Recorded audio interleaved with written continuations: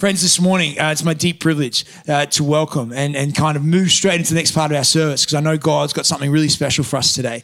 And so Mike Pilavachi has been running Soul Survivor Watford Church over in the UK for many years. He's run a festival over in the UK. He's been here a couple of times. And every time Mike and his team comes, we are deeply blessed. Would you welcome Mike as he comes and he shares with us today?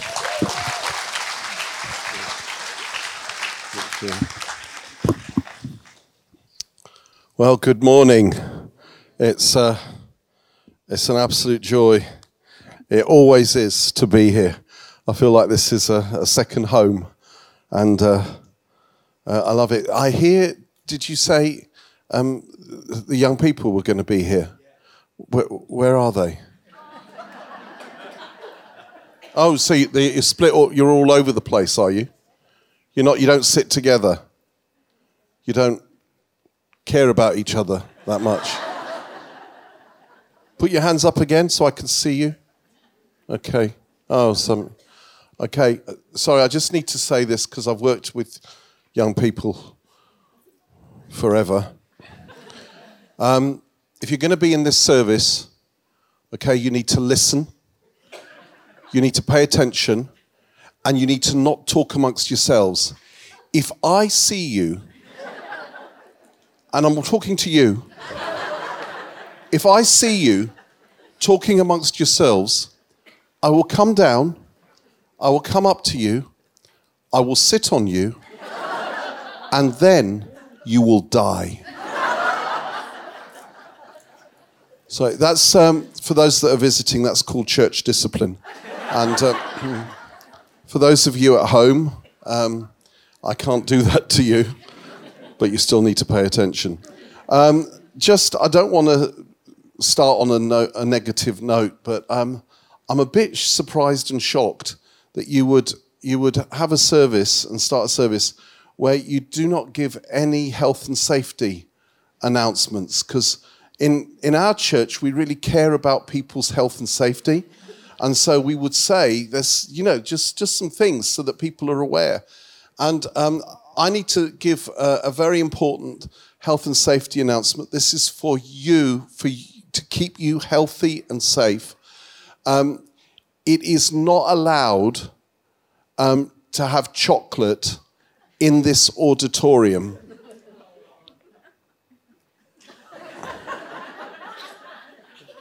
If you have brought chocolate into this auditorium, for your health and safety, you need to bring it to me now.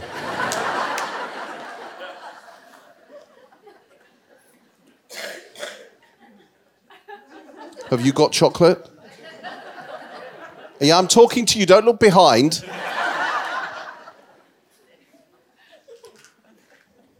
Oh, it was worth a try. All right. I don't know about you, but I am so often... after a great time, after I've been on a wonderful trip like this one, or after I've seen God do wonderful things, or I've done something, had a great holiday, almost very soon after, not always, but quite often, I then hit a low. And I don't know why. This has just been a great time. There's no reason for it. Why am I suddenly feeling empty? Does anyone know what I'm talking about? Or am I the only one? Okay, there's a few of you.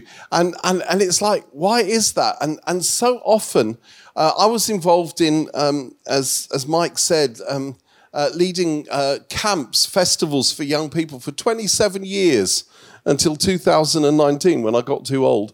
And we would have 5 camps, one after the other, and it would be 5 days each. So that would be 25 days with a total of about 30,000 teenagers. And I'm an introvert. I know I don't look like an introvert. I know I don't just come across, but I really am. And 25 days, it's 25 days from hell when you're with thousands and thousands of people. And I've loved it. I loved seeing what God did. I loved seeing people come to know Jesus. I loved seeing people come alive. I loved the fun and everything. But nearly always, on the last day, we'd finish, I'd get in the car and I'd drive home, And somewhere on the drive, I don't know if it was the anointing lifted or the adrenaline stopped flowing. I can't tell the difference, if I'm honest. I would just suddenly start feeling low and feeling alone. And by the time I got home, I would be almost in despair. And I'd be so tired and tired of being with people that I didn't want to do anything and I didn't want to be with anyone, but I didn't want to be on my own and I couldn't do nothing. And it was, do you know that feeling? It was like, I just don't know what to do with myself. So I get home and I didn't know what else to do. So I'd end up phoning and ordering a Chinese takeaway and an Indian takeaway and a Thai takeaway and a Mexican takeaway and a Lebanese takeaway and everything else.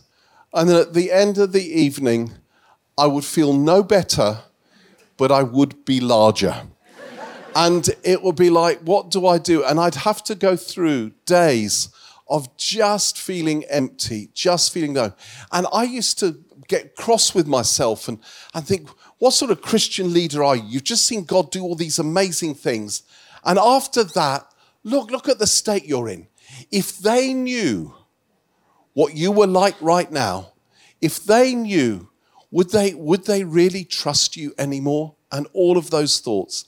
And then I read about Elijah. And bizarrely, he made me feel better. Elijah's story can be found, it's longer than this, but the bit I want to refer to is in 1 Kings chapters 18 and 19. If you want to check that I'm telling the truth, if no one is checking, and I don't see anyone with their Bible checking, then the temptation to make it up will be great, because that's what I do sometimes. And it's not make it up, it's just add to Scripture, to enhance. We don't know. You're not supposed. Well, anyway, and I'm kidding. And Elijah was God's man of faith and power. He was amazing. I mean, the things that Elijah did. He stood out. In those days, Ahab, the king of Israel, he married Jezebel, and she brought the worship of false god, of idols, into the life of Israel. And there was. Do you call him Baal or Baal here? Baal. Okay. And Baal became the idol of choice, the god of choice. And everyone turned from Yahweh, from Almighty God. And Elijah stood out. And he declared a drought. And there was a drought. And God used him to do amazing things. And he was strong and he was powerful. And he engineered a confrontation with 450 prophets of Baal, the idol god, on top of Mount Carmel.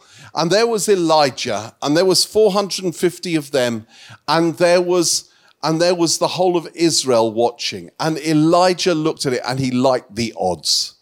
And he thought, I'm going to go for this. And the contest was going to be over. They were each going to build an altar and put a sacrifice on it. The 450 prophets of Baal went first, and then they prayed that their idol would send down fire from heaven to burn their sacrifice. And they called out to their idol, but nothing happened. I just want to read you a short passage from it. Then they called on the name of Baal from morning till noon. Baal, answer us, they shouted. But there was no response. No one answered.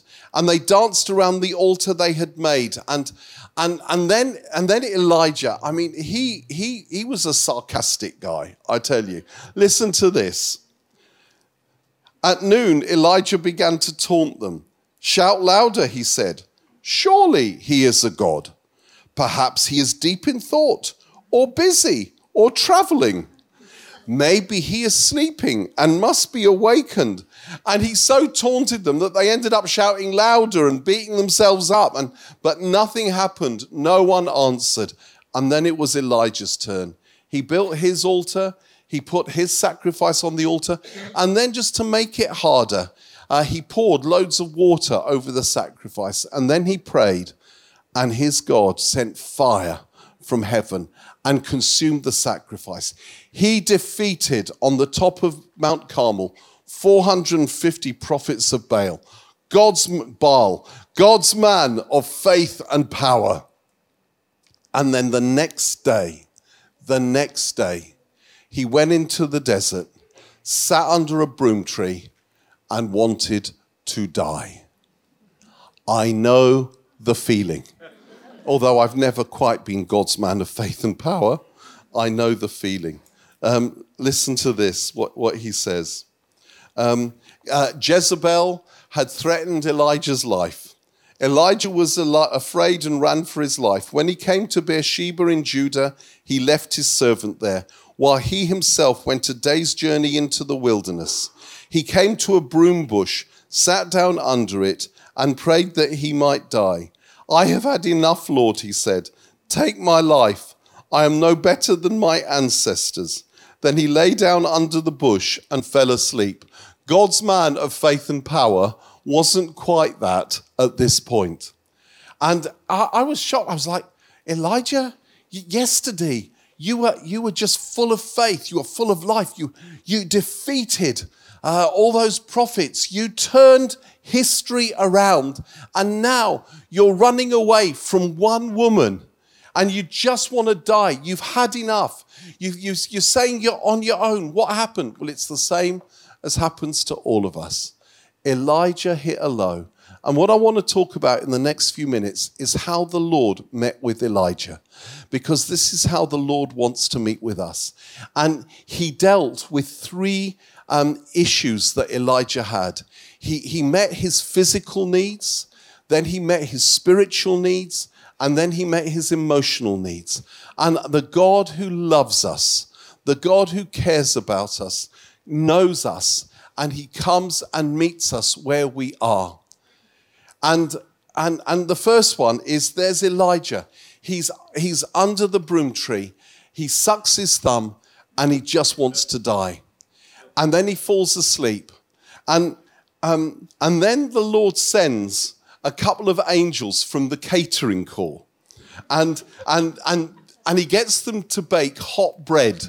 I think it was probably hot, salty rosemary bread. I'm reading that into the Hebrew. And San Pellegrino water. And then the Lord says, rise up, Elijah, eat, drink, and then have another sleep. And then they make some more hot bread. Rise, Elijah, have some bread, drink some Pellegrino, have a sleep. And do you know, years ago when I was a youngish youth pastor in another century, I just got tired, and I described myself as being spiritually depressed. I thought I invented the phrase. And I went to an older pastor in the church who was very wise and mature.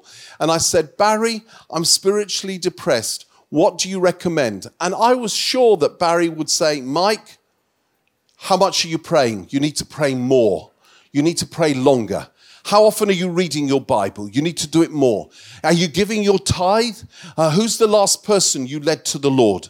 When did you serve in a capacity where no one would know? I was sure he'd give me a ticking off and tell me to go and work harder. Do you know what he said? He said, Mike, go home, get a Chinese takeaway and nothing else. Have a glass of wine, watch a movie, have a sleep. You need to rest. And I was like, I'm not paying for this advice. Not that I was paying, but it's like, that's not very spiritual. Sometimes we can be more spiritual than God. God who created us, he knows our needs. And I don't know about you, but when I've struggled to pray, the first question I've learned to ask myself is, am I exhausted? It's really hard to pray when you're exhausted. Have you noticed that? It's not that you don't love Jesus.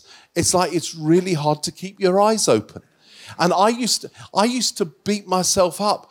You know, when I'd fall asleep in my quiet time, you call yourself a Christian leader and you're praying and you're to Almighty God, to the King of the universe. You're before the throne of heaven and you fell asleep. Is he boring you? Is that what it is? Just what do you think God feels when you fall asleep talking to him? You don't fall asleep watching soccer. You don't fall asleep watching a good movie. But when you talk, have anyone been there? And I'm just whipping myself and everything. And then I said this to a friend of mine. And he said, Mike, you idiot. And he said, my little boy, when I've got him sitting on my lap, my 3-year-old, and we're having a conversation, and we're talking, and in the middle of the conversation, I'm asking him a question, and there's no answer. And I look down, and there's my boy asleep in my arms. He fell asleep. I'm not thinking, you couldn't even stay awake to talk to your daddy. Do you not know that I brought you into this world? Do you not know that it's me that puts food in your stomach? Do you not know that it's me that buys you your clothes? I don't think like that. I think, my boy, he's asleep in my arms. I love holding him. I love it that he feels so secure that he can sleep in my arms. God is our Father, not our head teacher. He knows when we're exhausted. And so what does God do? The first thing he does for Elijah is he says, before you pray to me, before we do a Bible study together, before we work out about the sacrificial system in Leviticus, you need to have a sleep, Elijah, and you need to eat some really good bread. And then after that, the Lord takes him, when Elijah is physically refreshed, he takes him out Mount Horeb. Now, if Mount Carmel is the mountain of victory, Mount Horeb is the mountain of encounter in the Bible. It's where the Lord met Moses at the burning bush. It's where the Lord met the people of Israel and gave the 10 Commandments, and fire came down onto the mountain. And another name for Mount Horeb is Mount Carmel. It's one mountain with 2 names. And it's the mountain of encounter. And the Lord takes him up Mount Horeb. And then he says to Elijah, what are you doing here, Elijah? It's a good question. What are you doing? I know what you're doing here, but I want you to tell me. And then Elijah says, I have been very zealous for the Lord God Almighty. The Israelites have rejected your covenant, torn down your altars, and put your prophets to death with the sword. I'm the only one left, and now they're trying to kill me too. What Elijah did, he was having a party on top of Mount Horeb. He was the only guest at the party. It's called a pity party. I specialize in those. He was like, what are you doing here, Elijah? I'm the only one left. Everyone's turned against you, and they're trying to kill me too. And you know what? Even though Elijah was physically refreshed, he was still in that mental state of negativity. And so what happens? There comes an earthquake, but the Lord was not in the earthquake. A great wind, but the Lord was not in the wind. A raging fire, but the Lord was not in the fire. And Elijah, when you live on adrenaline, you expect to find the Lord in the earthquake, wind and fire events, in the great conference, in the wonderful meeting, in the time when someone you love comes to know Jesus, and you hit the highs on the mountaintops. And it's good to visit the tops of mountains every now and then, so they tell me. And on the tops of mountains, it's bracing. It's refreshing. You can see into the distance. You gain vision. But nothing grows on the tops of mountains. Where things grow is in the valleys. And it's in the valleys where life happens. And what the Lord was saying is you can't live on the earthquake, wind, and fire experiences. And Elijah had just had the fire experience. And the Lord was in the fire on Mount Carmel, but he wasn't there on Mount Horeb. And the Lord was saying, don't rely on that. The still small voice, the gentle whisper, everywhere. You can hear my voice in the valley. You can hear my gentle whisper everywhere. It's about intimacy. And so often as Christians, we're so mesmerized by the spectacular that we miss meeting God in the intimacy.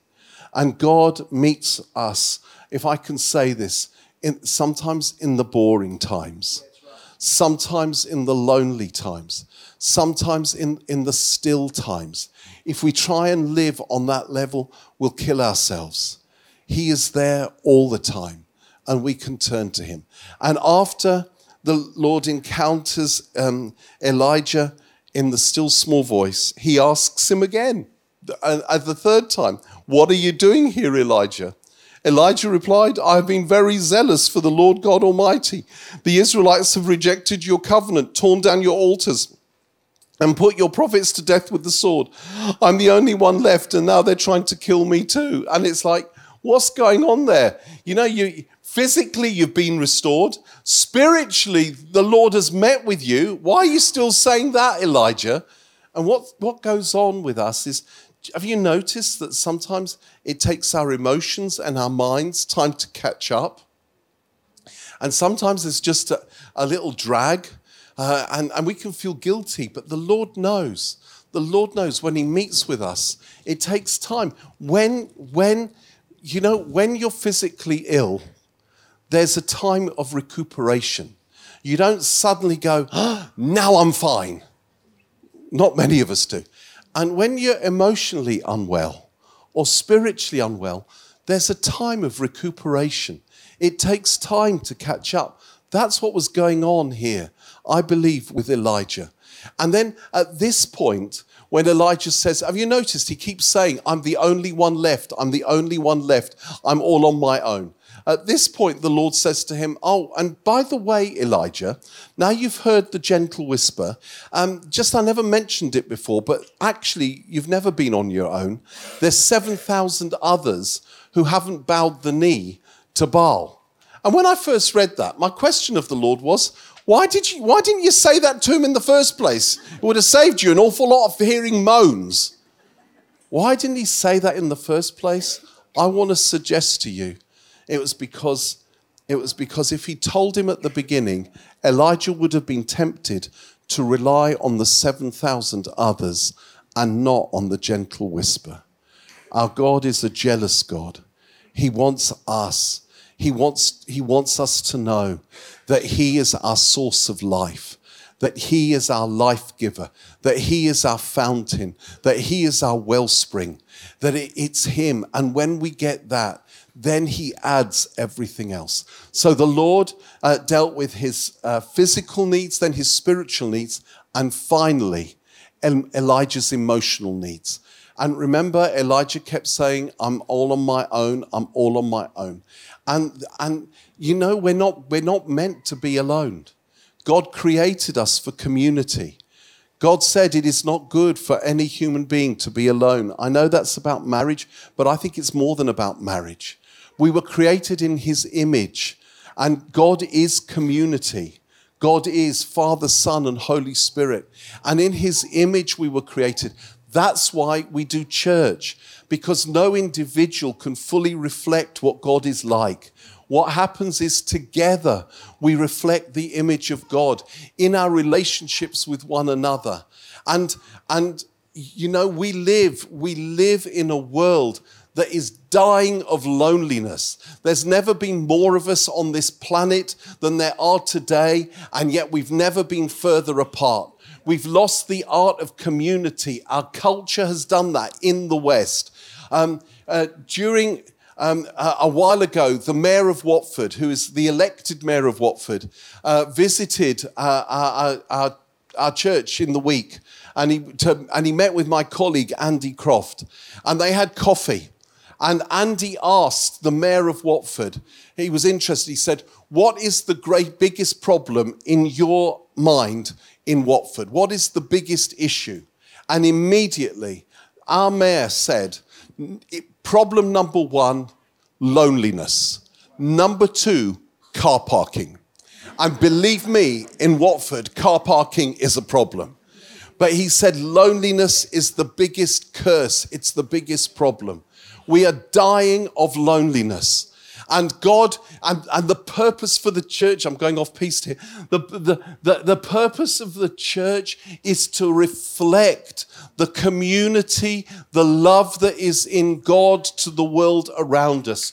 We are a community that exists, that is a family for the sake of others. We are, by this will everyone know you're my disciples, if you love one another. That's the test he gave the world. And that's what they come to look for. They come to look to see, do we love? That people come to our churches and they come, and the biggest question, honestly, the biggest question non-Christians ask when they come to church is not, what do we believe about the resurrection? And I really think that's an important thing.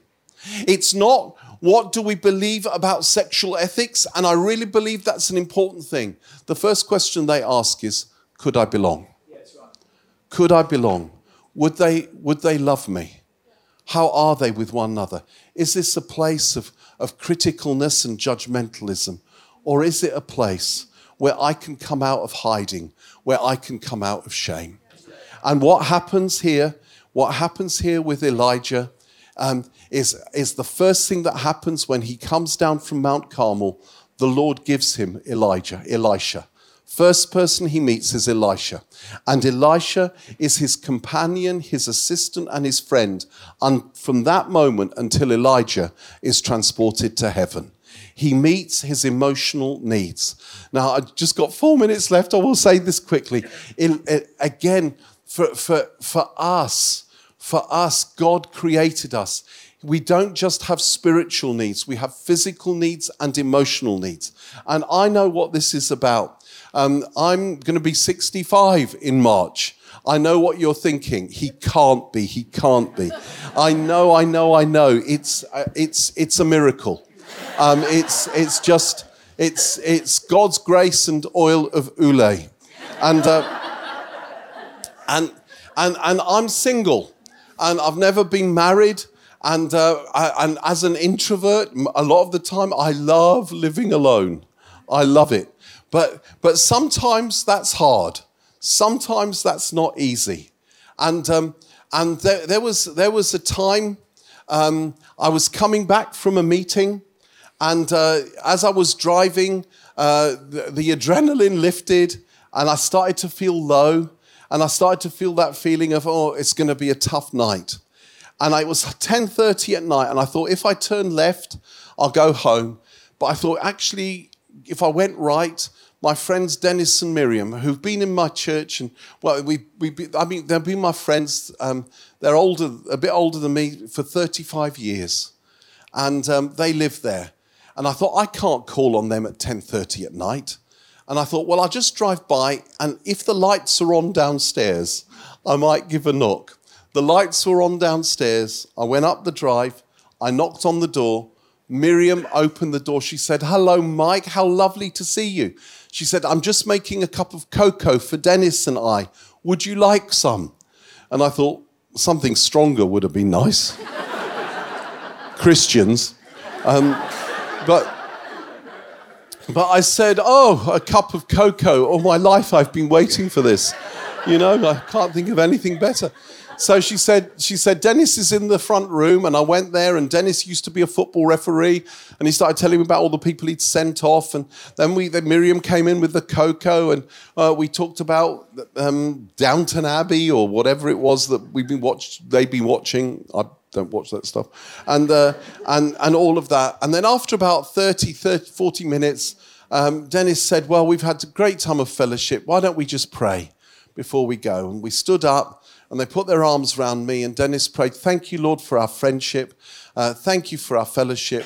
Bless us now as we go to bed and have a good sleep." And Dennis and Miriam, they've been my friends for 35 years.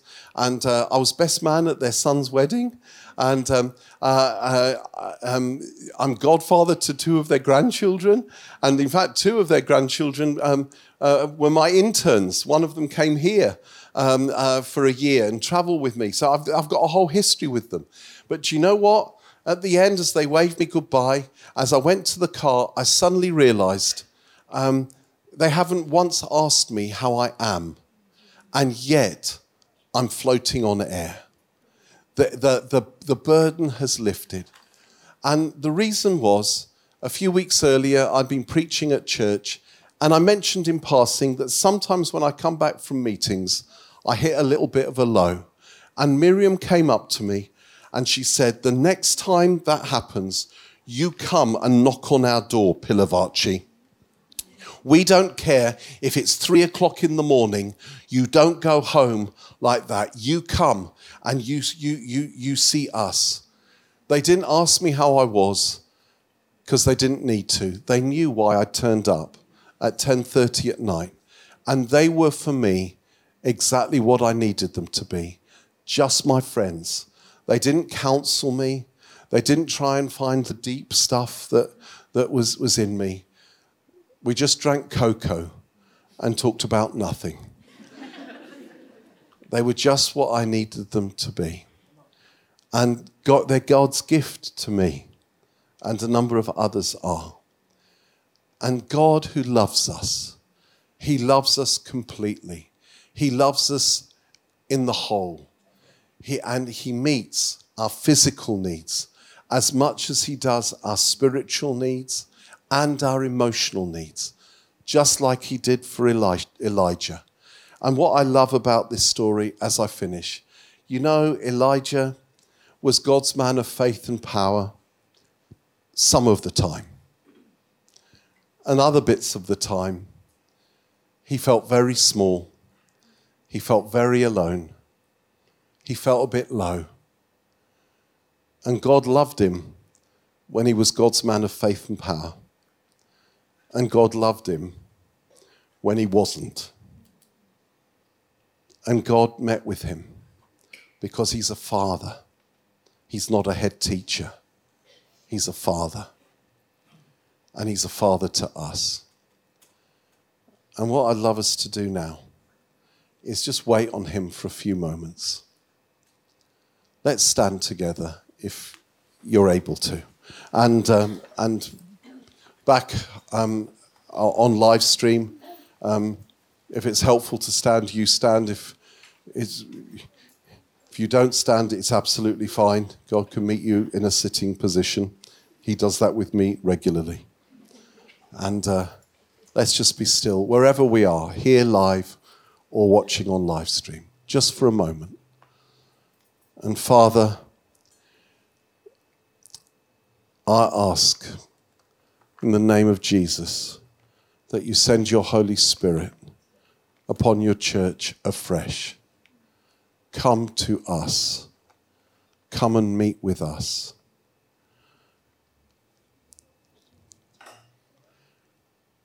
And Lord, I thank you that you don't just meet us on the good days. You meet us in our brokenness.